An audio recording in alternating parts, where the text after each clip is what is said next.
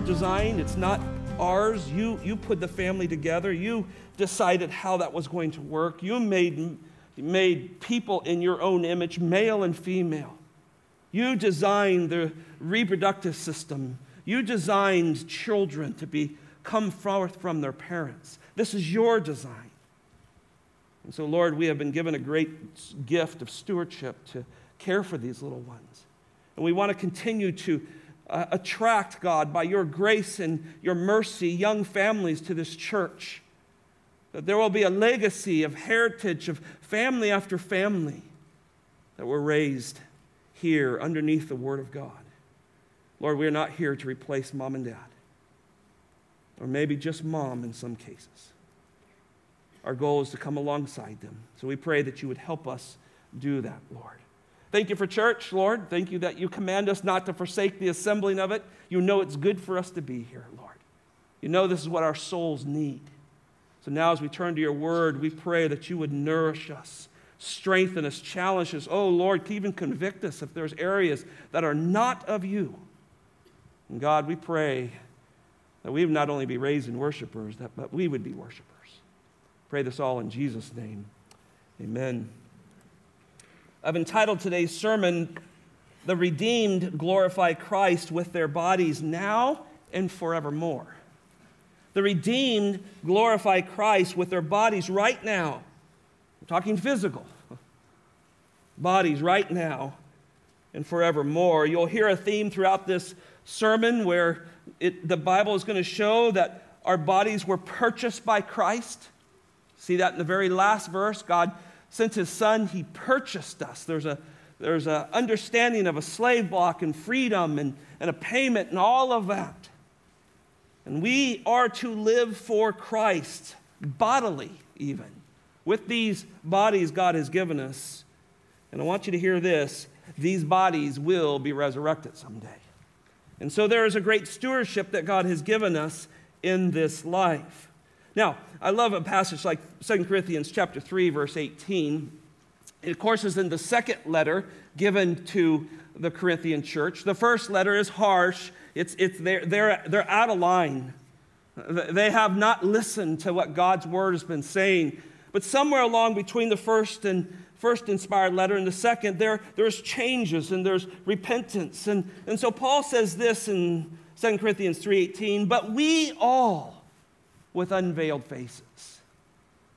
See, God's word can be difficult at times, especially if you're in sin. It comes at you with a perfect standard of God.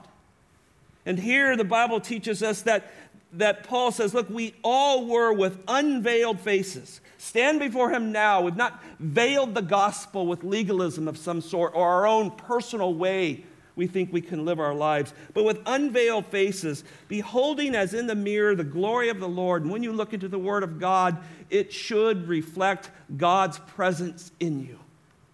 That's what saved people have. We have Christ living within us through the Spirit of God. And then the Bible says we are being transformed from the same image, from glory to glory. And I believe what that says, the glory of our salvation to the glory of eternity, God has and is transforming us. There is a present continual tense that God's transforming us. And so we are to use these bodies for his glory, just as from the Lord, the Spirit. So he brings in this great Trinity that is a work in our life. Now, as you turn to 1 Corinthians chapter 6, verse 12 through 20, you realize that the Corinth church is not looking to the Word of God. They are actually looking to their own wisdom, their own fallen wisdom in a lot of ways. They're looking to the world's wisdom. And the church is in a mess. They will not look to God's Word. Paul is writing inspired letters to them. He has been there. He's taught for a year and a half. Apollos has followed in behind that and taught for another year at least. And yet they reject what God's Word is. I read a quote by A.W. Tozer this week. It said this: "An honest man or woman with an open Bible, a pad and a pencil is sure to find out what is very wrong very quickly." Isn't that interesting?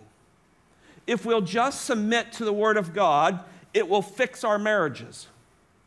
It'll fix our troubles, the things that plague us. if we're an honest man or woman with an open Bible and a pen in hand, God's word will correct things that need to be corrected in our lives. Well, the Spirit of God has uniquely made us partakers of the Godhead. That's an interesting verse, comes from 2 Corinthians chapter 1, verse 4. He has divinely made us part of the Godhead. So that means God has placed His Spirit within us. We have this unique relationship with the Godhead because we have now become the temple of God, the indwelling of the Spirit of God. So these bodies that God has given us, as frail as they are, as affected by sin as they are special to God. Your body is special to God. And He gave it to you.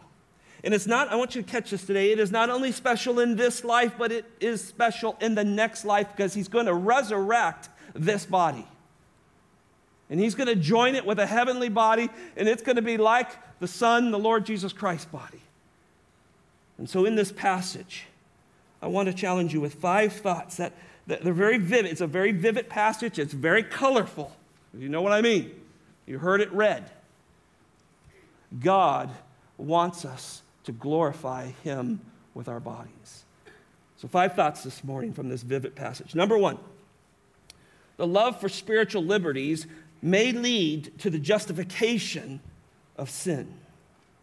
The love of spiritual liberties, a lot of people talk about, well, this is my liberty, this is my freedom as a Christian. I can do what I want. Oh, be careful. That may lead to sin. Look at verse 12 with me. We'll start there. All things are lawful for me, but not all things are profitable. All things are lawful for me, but I will not be mastered by anything. Well, like the previous sections here, Paul does not miss works. He gets straight to the point here. In essence, Paul is saying, if such were some of you, remember that in verse 11, right? This is people who have been washed, they've been sanctified, they've been justified through the glory of Christ. Why have you taken your theology and ruined it and not looked to the soteriology of God, the salvation of God, to let that correct your physical living? Now, notice he says that all things are lawful for me. Well, I think what Paul's doing here is he's not confronting the behavior at first. He's confronting the theology that drives the behavior. Now, this all things are lawful, it's most likely a statement, and after reading much on this, I think it's probably true. It's most likely a statement that they had shot back to Paul. See, they didn't like Paul's biblical view of sexuality. They didn't care for it. Look, we live in Corinth. This is the way my family did it before. This is the way my father did it before. My father always had maidens. My father always had mistresses. This is the way we've always done it before. And I'm a Christian now. So all things are lawful, and most likely Paul has picked up on this. And the reason I say that, because notice he says the same phrase twice in one verse. And if that isn't enough, he brings this phrase back in chapter 10, verse 23, and you got to look at this.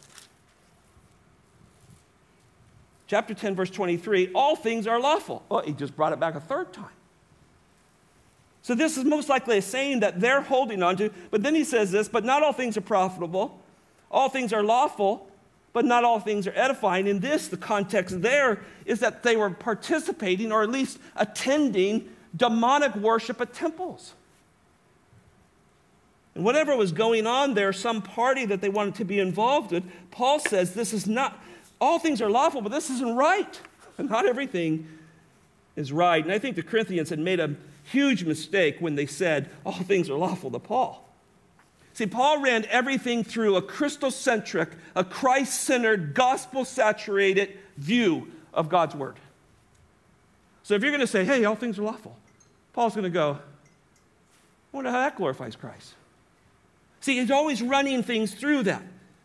And he wants to make sure that freedom in Christ does not mean freedom that veils Christ. We know that Christians who fail are poor examples, right? We've seen them on TV. We've seen it in our life. They veiled Christ because they chose to say, I know what God's word says, but I want to do this, and I'm free in Christ, and I'm going to go do this. Now, we see sayings like this all the time. For example, one that's floating around right now is love is love. So if that came to me, my response would, just like Paul, see, Paul, they're saying all things are lawful for me. Then Paul responds, but not all things are profitable. All things are lawful for me. Then he responds again, but I will not be mastered by any of it. So if someone says love is love, I would say, not all so-called love is true love. Because only God, who is free of sin, can perfectly define true love. See, that would be my response. See, love is not just love. The Bible says that love of money is the root of all evil. Is that love? Right? The Bible says love of money is the root of all evil. So is that love?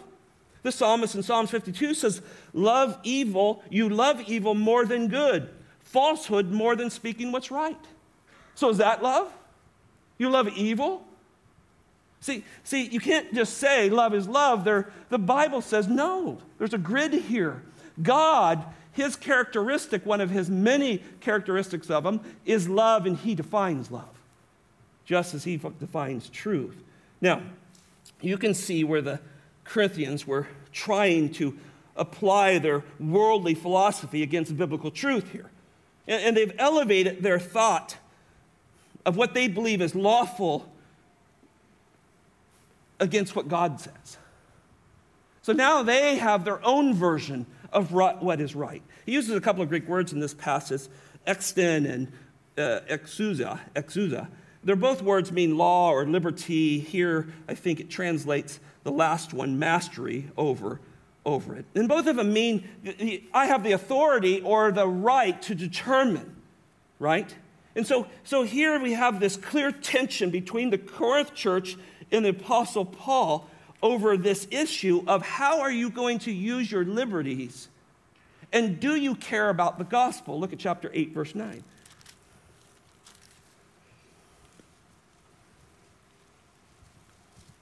This is a theme that we're going to see in several different passages as we work our way through 1 Corinthians. Paul says, but take care that your liberties of yours does not somehow become a stumbling block for the weak. See, when you find people who are so consumed with their liberties, they have very little concern with the body of Christ. I have certain liberties.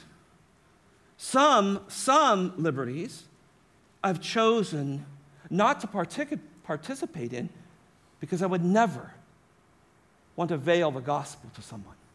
That's my own personal decision. But the Corinth church, they didn't care about this. There's this crisis over authority.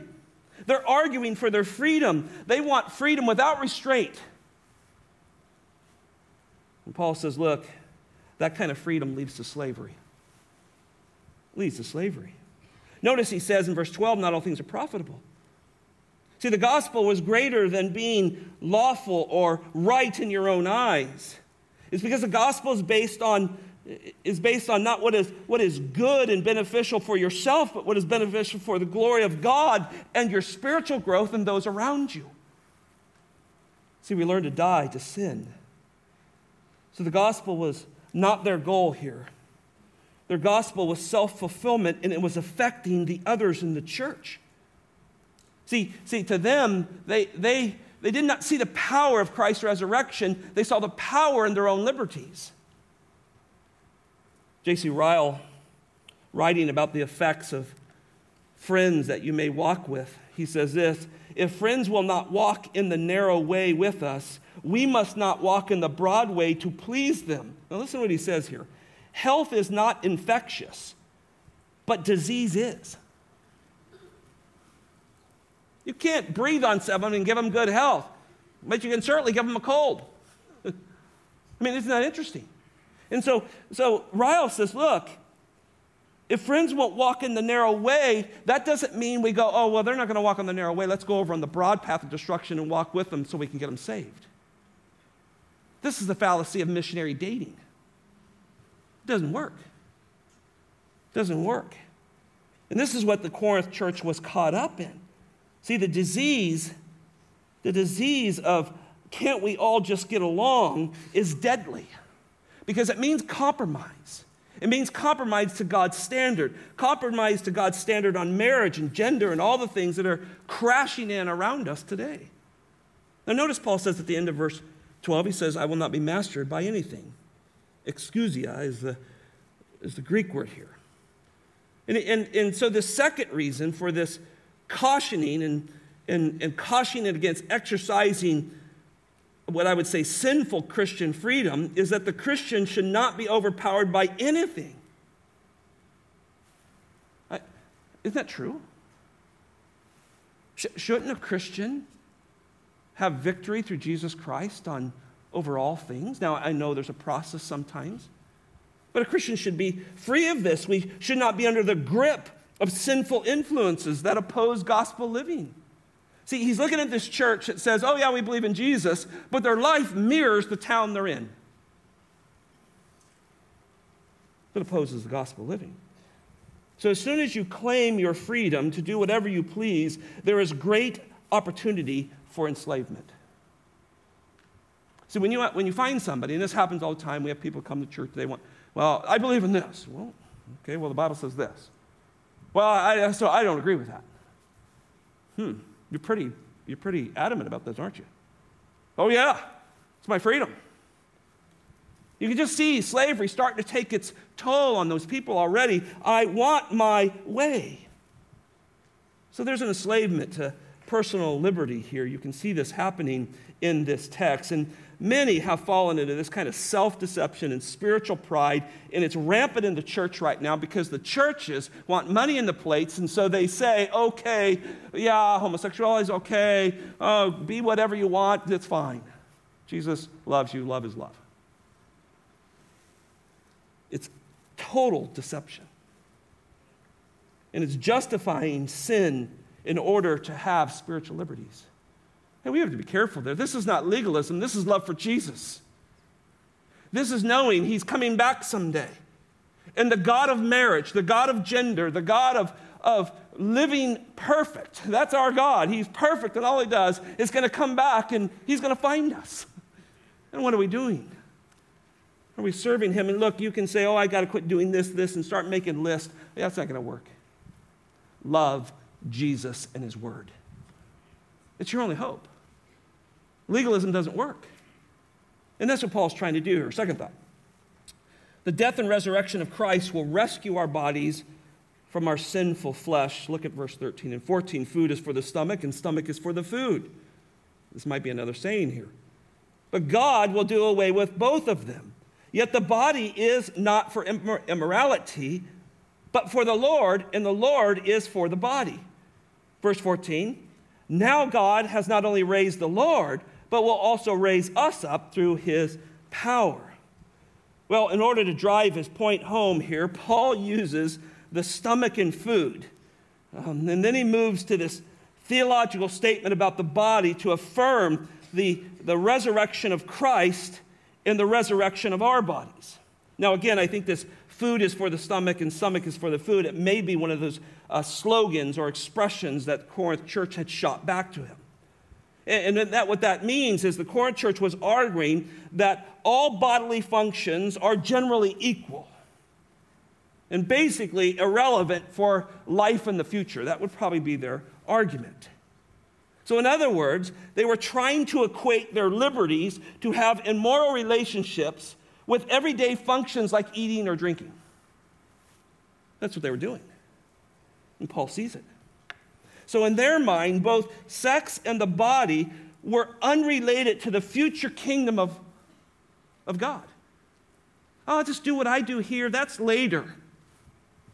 They were separating that. They were abusing grace. Immorality is as natural as eating, is what they're saying. Now, Paul quickly responds to this. He takes their little stomach and food illustration and says it's not equal. In fact, the food in the stomach will be done away with, but the body won't. Now, he uses a verb here NASB says to do away here. Kategeo is the word here. It means to carries a wide range, but it's used in chapter 2, verse 6 of rulers. The rulers of this world will pass away. It's often translated to abolish or to bring something to an end or to nullify or even destroy. So he says that stuff's not going forward.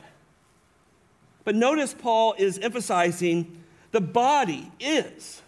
The body's not going to go away. God loves these bodies he's given us. He's going to resurrect them someday. And so because of the Word of God promise that they'll be transformed and glorified, we should treat them as a gift from God. Now, turn with me to Philippians chapter 3. I'm going to prove this. Paul does this all through his epistles. Philippians chapter 3. You're going to love this passage.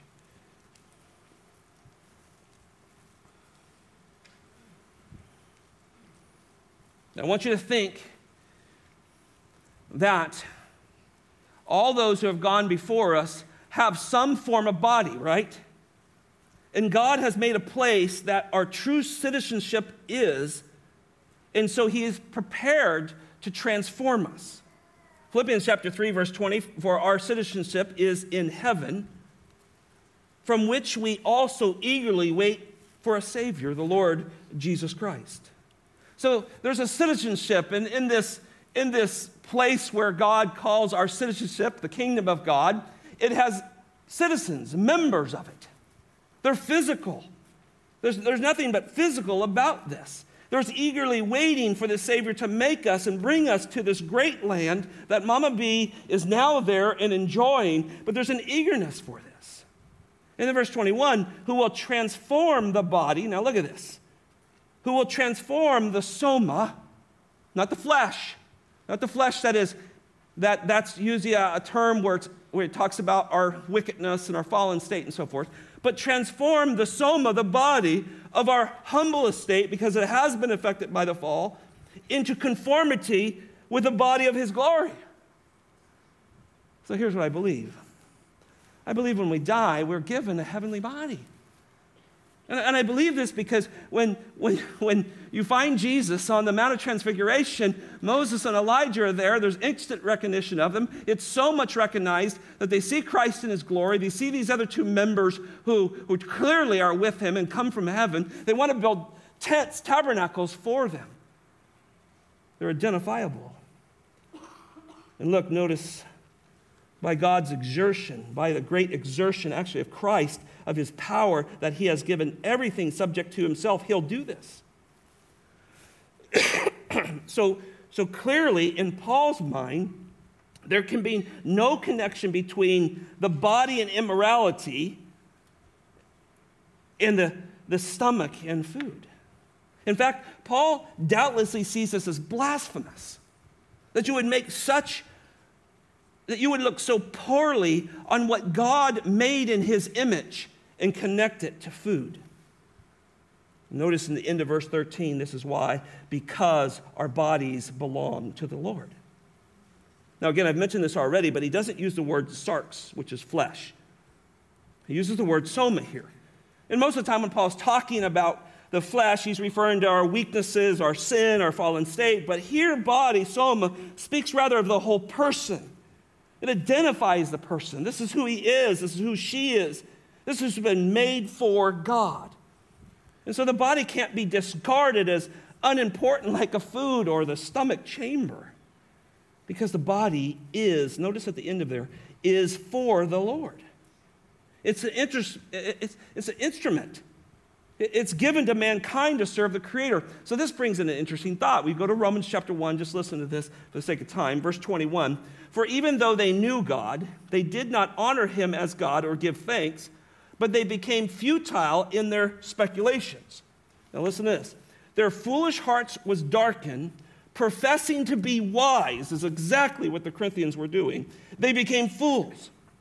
And they exchanged the glory of the incorruptible God for an image in the form of corruptible man and birds and four-footed animals and crawling creatures. Now, what he's saying there, sometimes when we look at that, we go, oh, they worship creation. Yes, they do. Four-footed animals, birds, and things like that. But the phrase before that, they exchanged the glory of the incorruptible God, that's who we're made in the image of, in the form of corruptible man. So they they reject the image bearer of God. This is why abortion is rampant. This is why they don't mind that people die in some ways. There's not a love for the body that God has given us. They don't see the glory of God reflected in image bearers. And so they take that image bearer that's supposed to bear God, and they begin to transform that into what they want, and they worship that body. And if you don't believe so, watch TV the next couple of months. You're going to hear every gym, every diet, everything's coming at you because you are to worship that body. And see, this is what they were about. The Corinthians church had sinfully fallen in love with the flesh of man. And they chose to dishonor God by worshiping the flesh and not honoring God, the body made in his image. Now notice at the end of verse 13, it says the Lord is for the body. Well, this completes Paul's statement and helps us understand that just as food is necessary for the stomach and it has a function, right? So is the Lord necessary if the body is to function the way God intends it to be. So how do people do what they do to their bodies and choose to live in this immoral world? They reject God. And when he gives them over to themselves, they do horrible things to themselves. See, God is for the body. And if the body is not for God, it's quickly misused. Oh, brothers and sisters, be careful with this tent. Yeah, it's getting old. It hurts in the morning a little more. It's kind of a mess. But it's God's mess. He made it. And it belongs to him. And there's misuse of it. And so God's work of redemption includes the whole person. And see, this is why Paul is reformulating the Corinthian statement, right? They say here that the food is for the stomach and the stomach is for his food, but he reformulates it and says, but the body, the soma, is not for immorality, porneia. The body is not for porneia. It's for the Lord. The body is for the Lord. Look at verse 14. Now God has not raised the Lord, not only raised the Lord, but will also raise us up through his power. So in light of verse 13, the Lord is for the body, Paul elevates our understanding of our physical bodies. And here's how he elevates it. This is what he does. The body belongs to the Lord because in the death and resurrection of Jesus Christ, now think about this, he has given himself for our bodies as part of the redemptive work. Because our bodies are destined for resurrection. So when we think of Christ on the cross and we think of resurrection, we think, oh, he did that because he forgave my sins. And yes, he did. That's the beautiful gospel. But there's a part of that he did that because he's going to resurrect these bodies. He died on that cross because he promises to bring them back. It's an amazing thought. It's part of his redemptive work because our bodies are destined for resurrection. What a gorgeous reminder. See, the theme of bodily resurrection, it dominated the early church. Dominated. And it's in every New Testament passage. And we marvel that the Father raised the Son's body from the dead, and certainly indicates something very important about that. God raised him.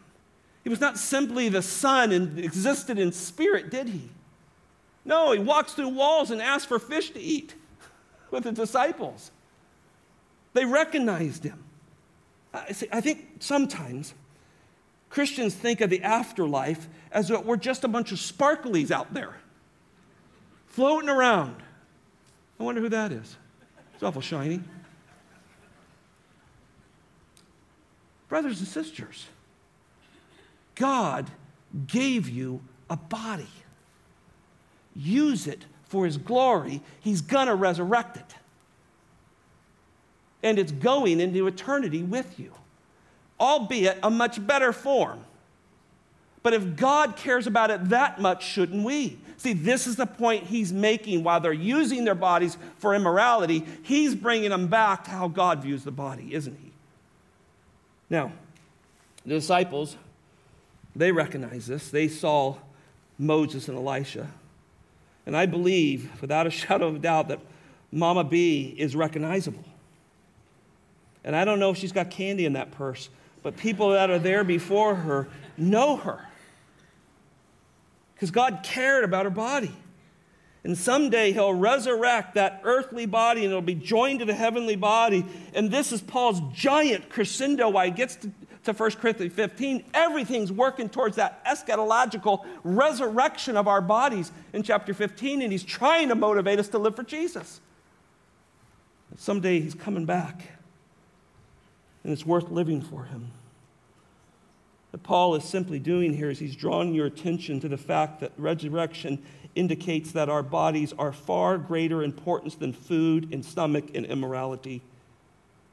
He wants the reader to grasp God's divine initiative. And look at the end of verse 14, just like Philippians 3:21, he'll do it through his power.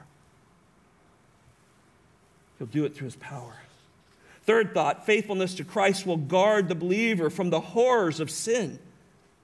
Faithfulness to Christ will guard you from the horrors of sin. Look at 15 through 17. Do you not know that your bodies are members of Christ? Shall I then take away the members of Christ and make it members of a prostitute? May it never be. Or do you not know that the one who joins himself to a prostitute is one body with her? For he says, the two shall become one flesh.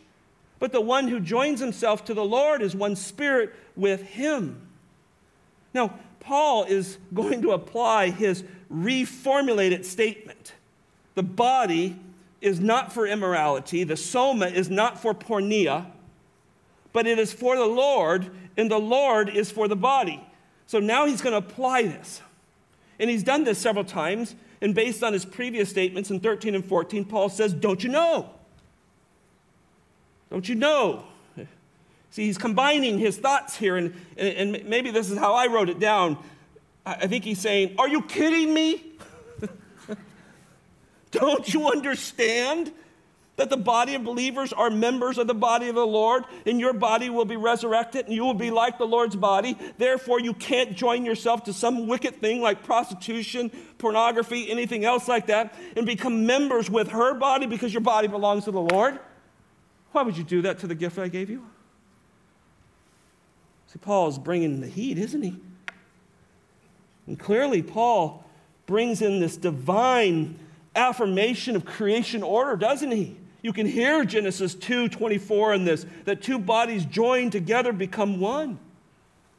Piper said on this, he said, God created sex as a beautiful gift and placed it precisely where he knew it should be. Marriage between a man and a woman, a male and a female. This is what glorifies him. And to drive his point home, Paul is contrasting the statement of immorality with a statement of union with Christ. You want to get into union with a prostitute when you're in union with Christ. I think he's wanting to make them gag on their sinfulness. Think about our glorious Savior. Think about all he accomplished for us. Men, you want to beat pornography in your life? This is how you do it. You exalt Christ. You see how glorious he is. You see your union with him. You're one with Christ. And for that reason, it gives you strength to cling to him and not to something that is pagan and godless.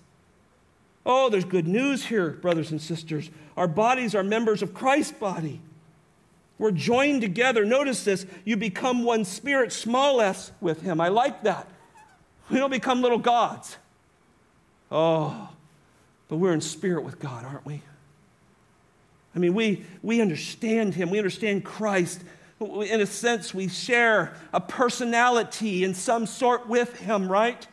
We take on his attributes. We start to be loving and kind and holy and just. We positionally are many of those things, but we pursue now in sanctification to be more like Christ. Oh, what good news that is. But look at the warning here.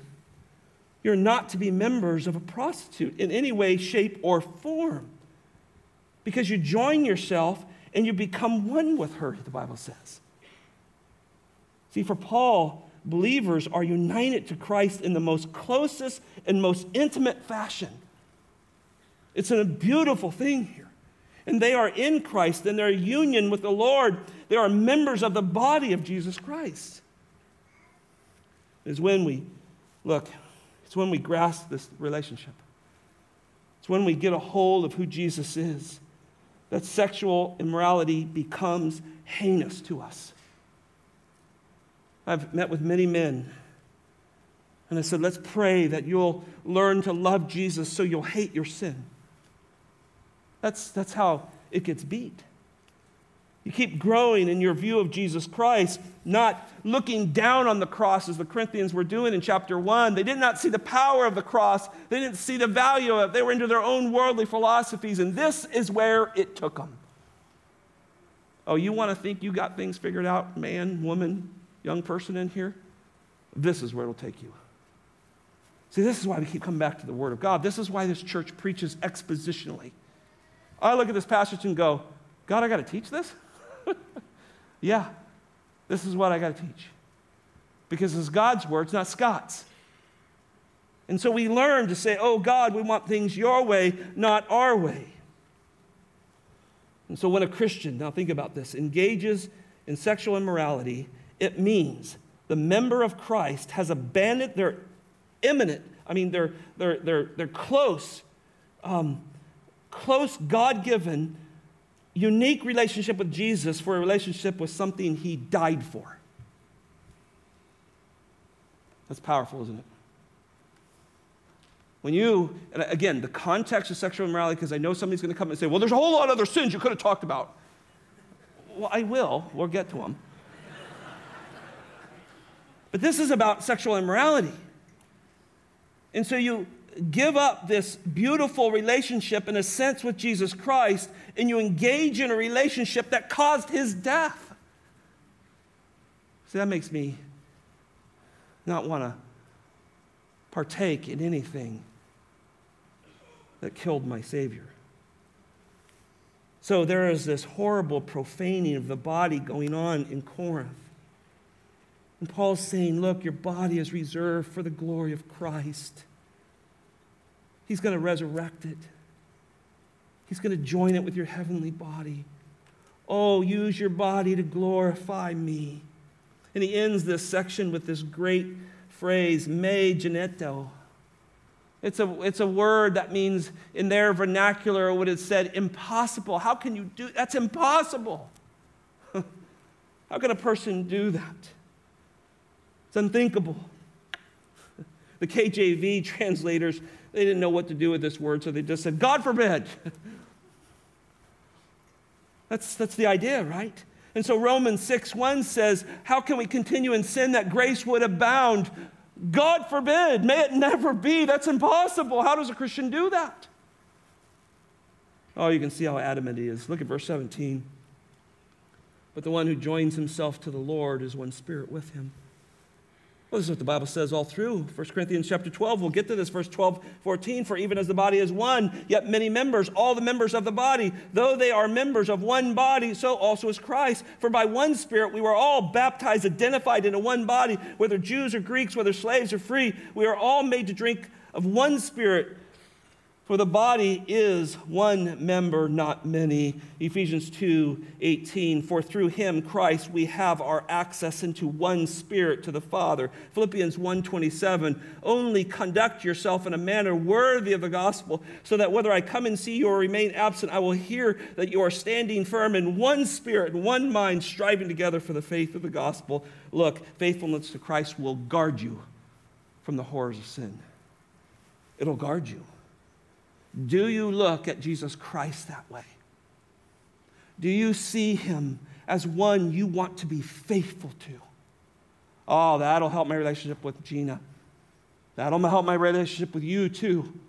That'll help me in temptation. Oh, I see my life. By grace of God, I want to be faithful to you, Christ. I want to be faithful to you. Fourth thought. Flee immorality and don't give away only what belongs to Christ. Flee immorality and don't give away what only belongs to Christ. Look at verse 18. Flee immorality. Every other sin that is a man commits is outside the body, but the immoral man sins against his own body. Well, here we find an imperative. And I could read it this way if I would translate it in my English. It would say, make it your habit to be free of immorality. Make it your habit continually to be free of immorality, Paul tells the church in Corinth, and the Word of God is telling us today. See, the Corinth church was trying to justify their immorality. Paul is systematically dismantling their argument through the glories of Christ. And Paul's telling them it's time to flee these sinful practices. There's no other way to treat them. Jesus speaks of such practices and he says, cut the hand off. It's better to enter the kingdom of God without a hand. He uses this dramatic and very strong language, figurative speaking, to say, take serious action against sin. And Paul picks up on that. And listen, delaying one's departure from immorality will only reveal your true heart. Counseling men through the years who continue to fall back into sin, we would just go, this is your heart. Well, Pastor, I don't know why I did it. I don't know how I fell back into it. Because that's your heart. That's what you love. That's what you're married to. That's what you're faithful to. Oh, are you faithful to Christ? See, that's what beats this. And most likely these Corinthians had taken great exception with Paul's view on sexual immorality. And they're firing back these little comments, and he's taking these comments on, these worldly slogans, and he's challenging them not to waver on their Christian behavior because Christ is worth it. Now, statements of prohibition will often fall on deaf ears, right? Parents, you know this. We know this on our own. I'm not going to do that anymore. That's why Paul's carefully explaining the theological position of every believer here.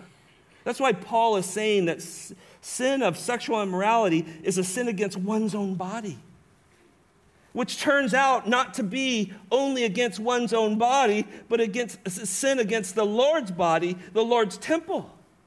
See, he's bringing in theology to help you, give you motivation not to fall into this sin. He's giving you a word picture, the temple of God, to help you go, oh my goodness, I just took the temple of God where it should never have gone. See, he's using dramatic, spiritual, theological language to help get our attention here. And remember, sexual sin is the context here, and there's a sense of urgency. He's trying to get to this church. This will destroy this church. This will destroy marriages and homes and children. And the destruction of sexual sin doesn't seem to end. And he's after this.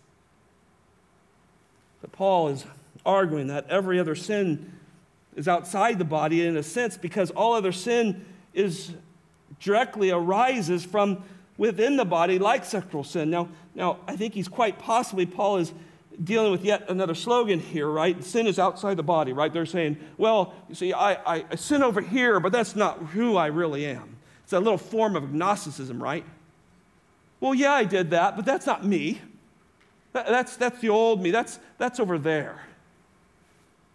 Paul will go, no, you can't justify sin that way. And I don't think Paul is saying that sexual sin is maybe the most serious. I mean, you shoot somebody, I think that's pretty serious. It has a lot of consequences. But other sins will uniquely affect the body, but a sin of immorality, I want you to think about this, means that a person took that body, now listen with me, which was a member of Christ, and placed it in union with one who doesn't belong to him. So I always said adultery is giving away only what belongs to your spouse. But Paul takes the argument further. He says it's giving away what belongs to Christ. Wow. Giving away what belongs to Christ. And see, other sins, maybe drunkenness, lying, stealing, certainly that involves what comes out of the body, and all of these things are heart issues, right? But sexual sin arises from within and welcomes a host of sin that corrupt your heart, your mind. It's powerful. And sexual sins create a desire for personal gratification, and they drive impulses, and that impulses arise within, and they start to completely take over the body like no other sin. And sexual sin has a way of internally destroying a person, making them a shell of what they used to be. Because when sexual intimacy is misused, it corrupts the human at the deepest level. And there's a point here. There's a point here where a person just gives themselves over to just a debilitating sin. If you look back and look at most church discipline cases, I've been involved in churches for 30 some odd years now. The majority of them are around sexual immorality. And how many of them come back and turn back from that sin? Have you seen any? I've had the great blessing of seeing a few come back and restored in the church. But the majority, because sexual sin is so gripping and so bad, it drags that person completely away. And with that, all the harm that hurts. Do you see why you don't want to be a part of a church that doesn't do church discipline? Because it's God's body, it's Christ's body. We're many members that belong to Him. And how can you let that stay in a church? How could we, as people who love Jesus, let that be in here and not try to help that person, not go to them once and twice and 3 times and try to bring them to repentance? How can we not do that? And yet churches across America refuse to deal with this. And they pollute the body of Christ. They let that be among their members. Oh, friend, if you're here today and you're in sexual sin, I beg you to repent now. Don't hurt the body of Christ. Don't misuse it. Don't give it away. It doesn't belong to you. Your body belongs to Jesus. I don't think Paul's trying to be some religious legalist here. Remember, the Spirit of God is speaking through him, and the words that he's penning have no expiration date, right? And so the truth is just as true today in 2021 as it was then, because God's immutable, it doesn't change. So the church needs to strive to accept what God says, because he says that wicked relationships, from homosexuality to gender challenges and all of that, he says it's an abomination to me. And so we must work at this to say, oh God, we're in a country now that is welcoming this. Help us lovingly, but rightly, through the Bible, speaking truth in love. Speak and stand. It's not popular. We'll be outcast. But listen, brothers and sisters, either God's word is all-sufficient, inerrant, infallible, authoritative, and timeless, or it's not. Right? Because if it isn't, I got to go start studying something else. I don't have anything else. This is what we hold to. So this book, this gospel, keeps you from giving away what belongs to Jesus. Honestly, open your Bible, get a pen in your hand, and let God's word correct you. He will do that for you. Last thought. We are a priceless temple of God. Look at verses 19 through 20. Or do you not know that your body is a temple of the Holy Spirit who is in you, whom you have from God, and that you are not your own? For you have been bought with a price, therefore glorify God with your body. Well, this is the 6th time in this chapter that Paul drives his point home with saying, don't you know? I think he's kind of at the point like, you can't handle the truth type of thinking. I give you truth, but you can't handle it. And so he keeps saying, don't you know, don't you know, don't you know? That means they do know, and they have heard this. The desire is selfish. And so not only is the Corinth church rejecting Paul's apostolic position, but they have held to their worldly philosophies, and now they're justifying their sinful behavior. And now he calls the body a temple. And this is the first time, chapter 3, verse 16, he says, don't you know that you're the temple of God and the Spirit of God dwells within you? And here again, he says, notice in this verse 19, and that, I love this phrase, and that you are not your own. So I wrote a strong statement in my notes. Buckle up. Here we go. In the context of sexual immorality, Paul is saying that when these immoral acts are committed, in a very real sense, they are committed in God's worship center, because the body belongs to the Lord, and our body in the Spirit is residing in our bodies. And the body is the temple of God. It is God's worship center. One author said, think about that, those immoral acts being done in this building, which is a far cry from what the Lord Jesus Christ is. Wow. And go just a little bit farther with me. If we are the temple of God, that means everything that God has is in our temple. The Shekinah glory is in our temple, isn't it? The Bible said, we started with a verse, 2 Corinthians 3:18, that we are mirroring the glory of God. A saved person has the glory, the illuminating of God within us. And that's not all.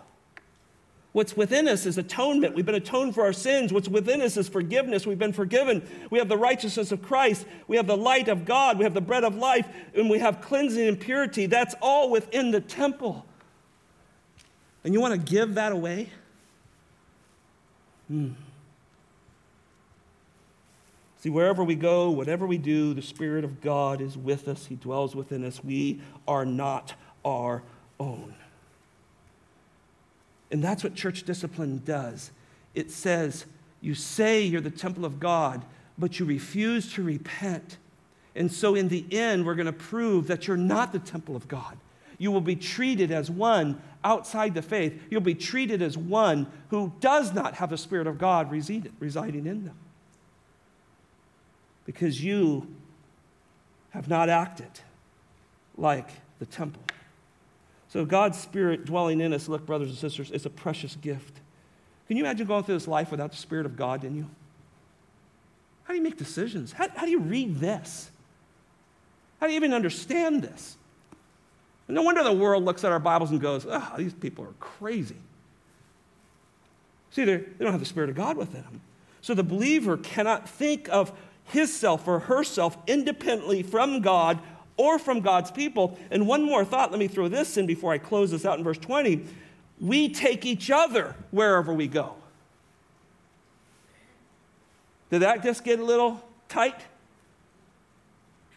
So if we are the body of Christ, many members making up one body, and we choose to live in immorality, we don't only take Christ there, we're taking each other there. See the stewardship that we have?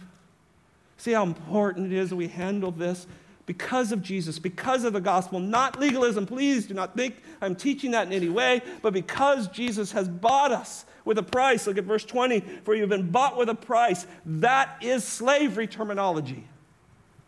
You were on the slave block. You were heading for condemnation. And I purchased you. I own you. Your body is now me. And what does the verse say? Therefore, if that's all true, glorify God in your body.